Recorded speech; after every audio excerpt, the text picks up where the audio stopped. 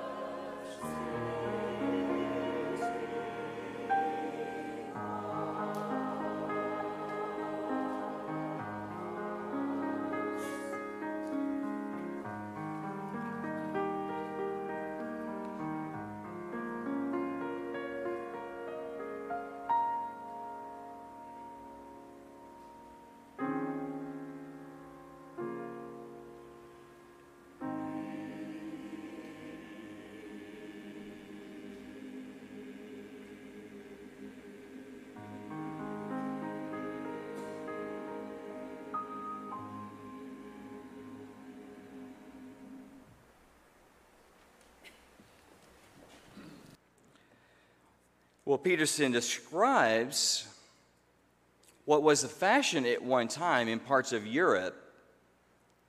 The pulpit itself was shaped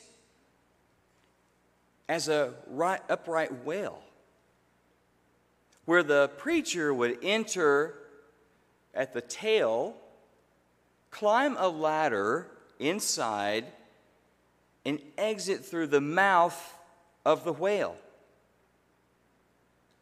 as if to say, every act, every word, every gospel effort, we have to pass through a death in the belly of the fish before we can resurrect into something new. They saw the story of Jonah going through the belly of a large fish as a sort of death and resurrection. And so the way the preacher entered the pulpit itself preached a sermon. The sermon that says, unless the seed dies, it cannot bear fruit. That though we backslide and drop out, and we all do, imposing our own will versus God's, we go through that belly, through that death to ourselves, in order to become new. This is Jonah. Now, Jonah chose a more exciting destination for himself. But in the process, he brought storms upon himself and upon all those on that ship. God rescues him by a sort of death, as we mentioned, bringing the large fish to swallow him, creating a sort of restriction for Jonah. You can't run very far in the belly of a fish if you've tried.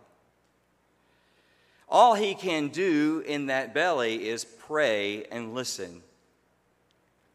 You've had those moments when you've been reduced to nothing else but listening and praying to the source of all hope. There's Jonah. He gets spit out on the beach.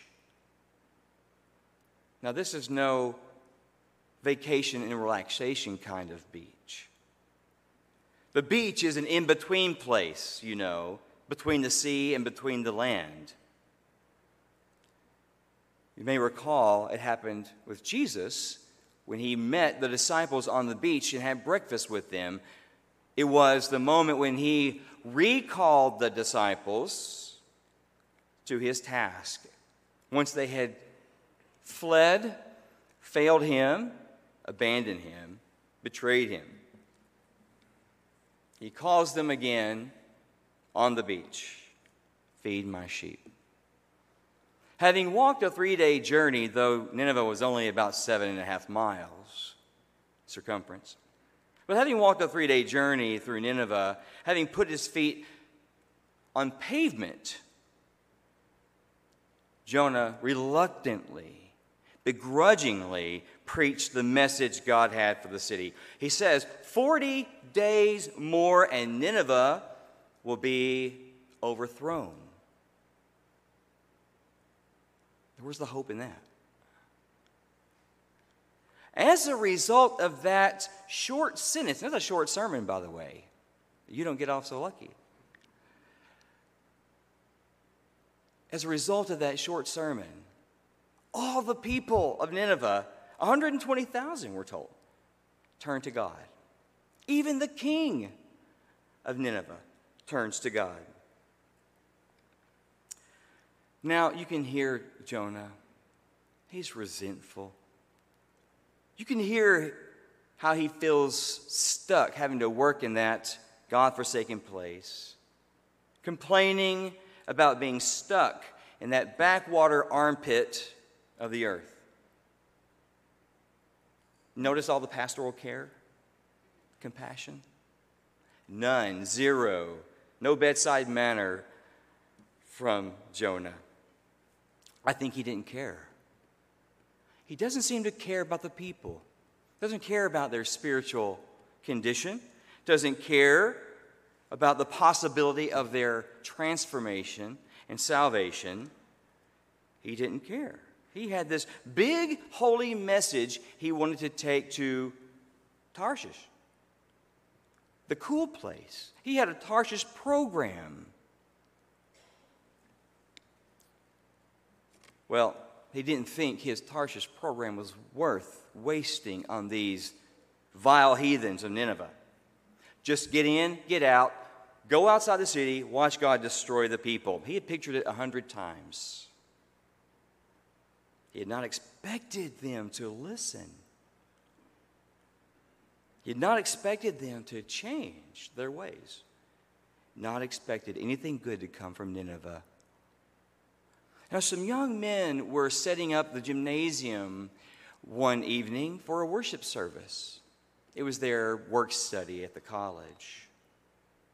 They were setting up the gymnasium for the worship service, and they went out, put the chairs in the right place, and set the platform up, and set out some decorative plants, some chairs again.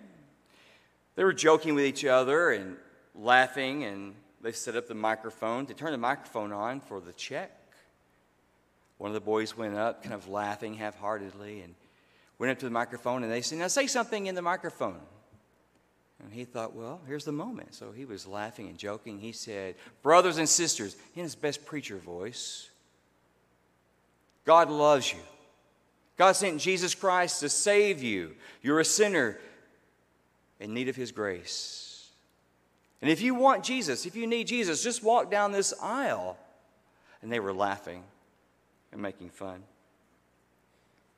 Every head bowed, every eye closed. Those who need Jesus come down this aisle. Well, these boys hadn't noticed that the janitor who was sweeping the floor had been listening. And they heard the broom drop, and they saw this janitor walking down the aisle. And they were just kidding around. Jonah's just kidding around. Bad-tempered, judgmental, resentful.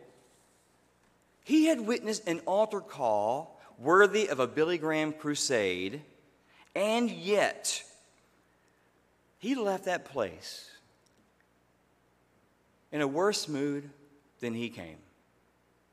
More resentful, more ill-tempered. Next thing we see is he's outside the city, waiting, anticipating, longing to witness God's destruction of this people just the way he had imagined it. Will it be fire? Maybe poisonous snakes. Maybe a bomb.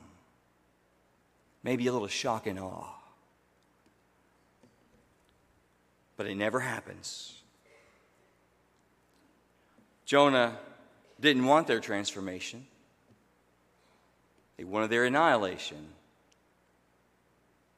It can be rather difficult to get at just how severely Jonah hated the Ninevites of Assyria.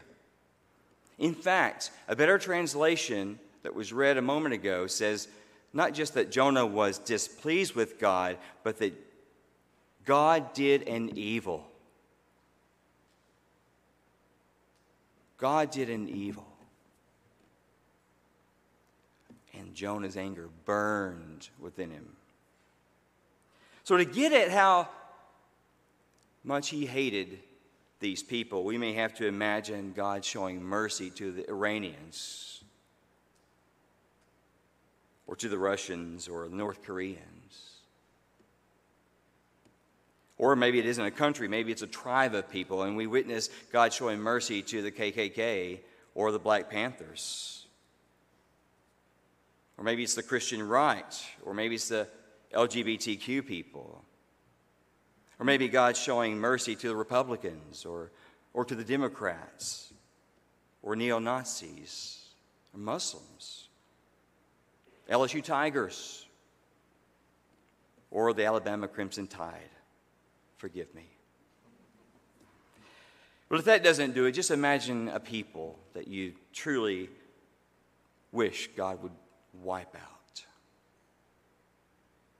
Jonah wanted their destruction. He preached a message from God. He left out how they could be saved. He left out hope.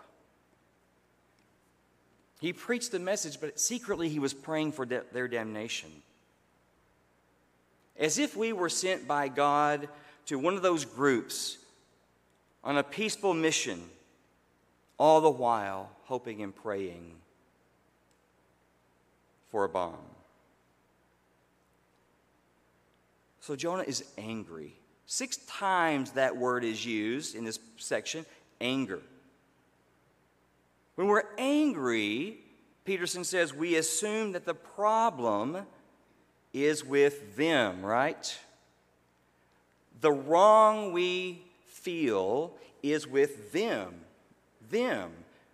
It's my boss, my wife, my husband, oh, my kids, those people out there.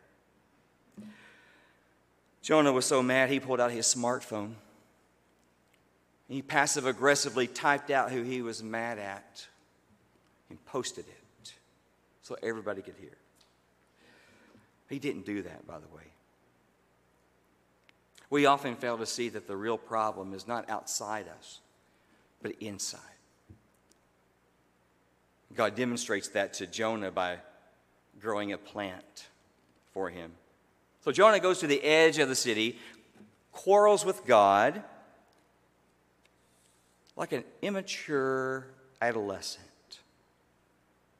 Lord, isn't this the reason I didn't want to come to this place? I knew this would happen. I just knew it. You are such a softy. I knew that you would drop your plans of punishment and turn it to forgiveness at the drop of a hat. So God, if you won't kill them, kill me. I am better off dead. That's what he's saying. How immature. Peterson calls it an immature imagination, the way Jonah treats people. Because he knew God was gracious. That's a quote from the Old Testament. He knew God was gracious and merciful and slow to anger, abounding in steadfast love. He says, I knew this about you. He knew God's plans. But Jonah had his own plan for those people. He could not have imagined those people being shown mercy and forgiveness. It's a failure of imagination that kept Jonah from celebrating their salvation. He was disappointed in what God did. There's a book I found. I found about 15 or 20 of them in my cabinet a few days ago by J.B. Phillips called Your God is Too Small. Our imagination, what God wants to do, may be too small. Jonah had no idea the largeness of God's love and mercy for people, even for the Ninevites. He wanted what he wanted. Jonah was obedient. We can give him that. He did what he was told. Go tell your brother you're sorry. Okay, I'm sorry. He did what he was told, right? We can give him that. But he wasn't prepared for what God wanted to do and what God had in store. Here's a bit of irony in the whole story. God sent Jonah to Nineveh to preach to those people, but now the people of Nineveh are preaching to Jonah. And we're supposed to laugh, by the way, because that's God's humor. Irony. Because the story is not about the Ninevites, it's about Jonah's heart. What's the sermon that Ninevites are preaching to Jonah, by the way? Amazing grace. Jonah, we were blind, but now we see. We were blind, but now we see. It's amazing grace.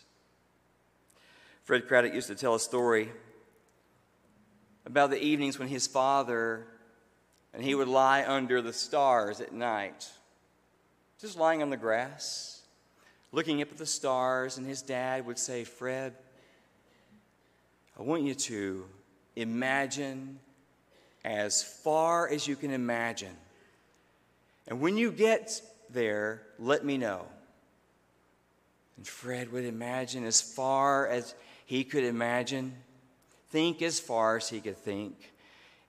Then he would say, "Okay, I'm there." And his dad would say, "Okay, now drive a stake and keep going." We have to imagine as far as we can imagine. Drive a stake and keep going to the point of scandal, the point of being offended. Have you noticed how Jonah gets preoccupied with the little things? That's what happens when we're angry. His church has just grown by 120,000 people, by the way. But what makes him happy? A little plant that God grew to give him a shade. That's what made him happy. Then it withers and gets hot. He gets frustrated, angry with God. This is a man who's been through a deadly storm, the belly of a large fish, the witness of an entire city, 120,000 people turning to God. And his response is, he gets up, walks away, mad. Mad as that desert is hot. You know the real problem? Things didn't turn out the way he had planned. Any of you like that? Anybody ever get mad when plans change? No one does that, right? Anyone get upset when what you wanted doesn't happen, when life doesn't turn out the way you had planned? I'll preach. These vile people, they won't listen. I'll go out, I'll watch God destroy them. I can't imagine God cares about these people, because I sure don't. He licks his lips. But he hadn't expected the people to listen, because he had his own religious program. Jonah did what we all do at times. We have our own idea what we should do, our own idea what God should do, our own idea how life should turn out. But when it doesn't, we quarrel with God. Peter did this. Jesus told the disciples he's going to suffer and die. God forbid. This will never happen on my watch. Methodist Church, I know, not here. They were having such success in their new contemporary worship service, 8 o'clock service, by the way, that the new pastor decided to switch that service with a traditional service. Traditional service began meeting at 8 o'clock. And the new contemporary service met at 11 o'clock. And boy, was there a fight.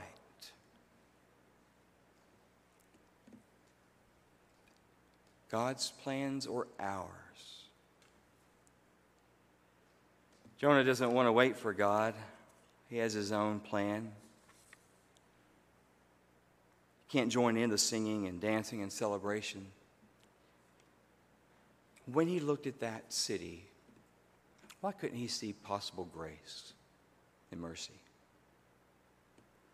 Pastor Search Committee was interviewing a couple of candidates for the job, and they were coming down close. They had 2 candidates left, and they decided that the way they were going to pick their pastor was by asking one question. They asked this question: when you look out the window and you see a person, what do you see? So the first candidate came in. Tell us, when you see a person out the window, what do you see? Looked out the window. First candidate says, I see a sinner bound for hell. Second candidate comes in. When you see a person outside the window, what do you see? He says, I see a sinner loved by God. You know who they called. The only thing he could see was a people full of sinners destined for doom. No amazing grace. All he could see was what he heard on the news about these people. All he could see was what he heard his pastor preach about every Sunday. But we are people who peddle hope.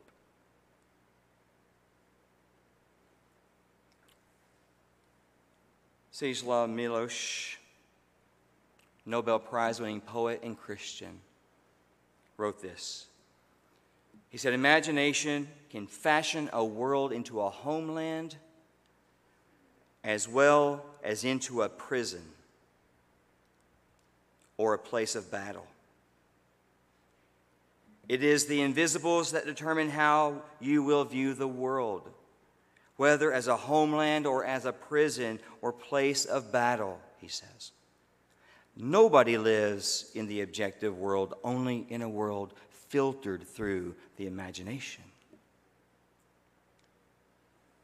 So Jonah could not imagine what would happen if God were in charge rather than himself. He cannot imagine a world as God sees it, only his own prejudices, only the perspectives of his own people, his own country. Thankfully, though, that preacher is not in charge of God. Thankfully, the preacher is not in charge of how God works. Thankfully, that preacher is not in the business of protecting God or playing God, just pointing to where we see God at work. May we not reduce God to our own human prejudices, our own human plans.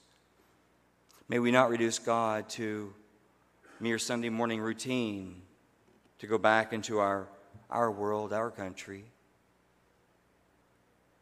and live for ourselves. May we not reduce God to a church or a program or a job, but to find ourselves always praying and listening as from the belly of a big fish. So what did Jonah do, by the way? What did he end up doing? Well, we don't know. Did he spend the rest of his life avoiding the unpredictability of God, seething over that scandalous grace, mercy, and love? Or does he stay there and become their pastor? Or does he stomp back to Joppa looking for another ship going to Tarshish to flee the presence of God? Or does he stick it out, begin embracing this largeness, God's mercy, grace, and love? Or does he spend the rest of his life embarrassed over that petty quarrel under that plant of unpredictability? Or instead of running away, maybe he saw those outstretched arms of God, and maybe he began to imagine wider and farther. Maybe he ran into those arms himself. We don't know. But what do you think? What would you do? What will you do? Let's pray.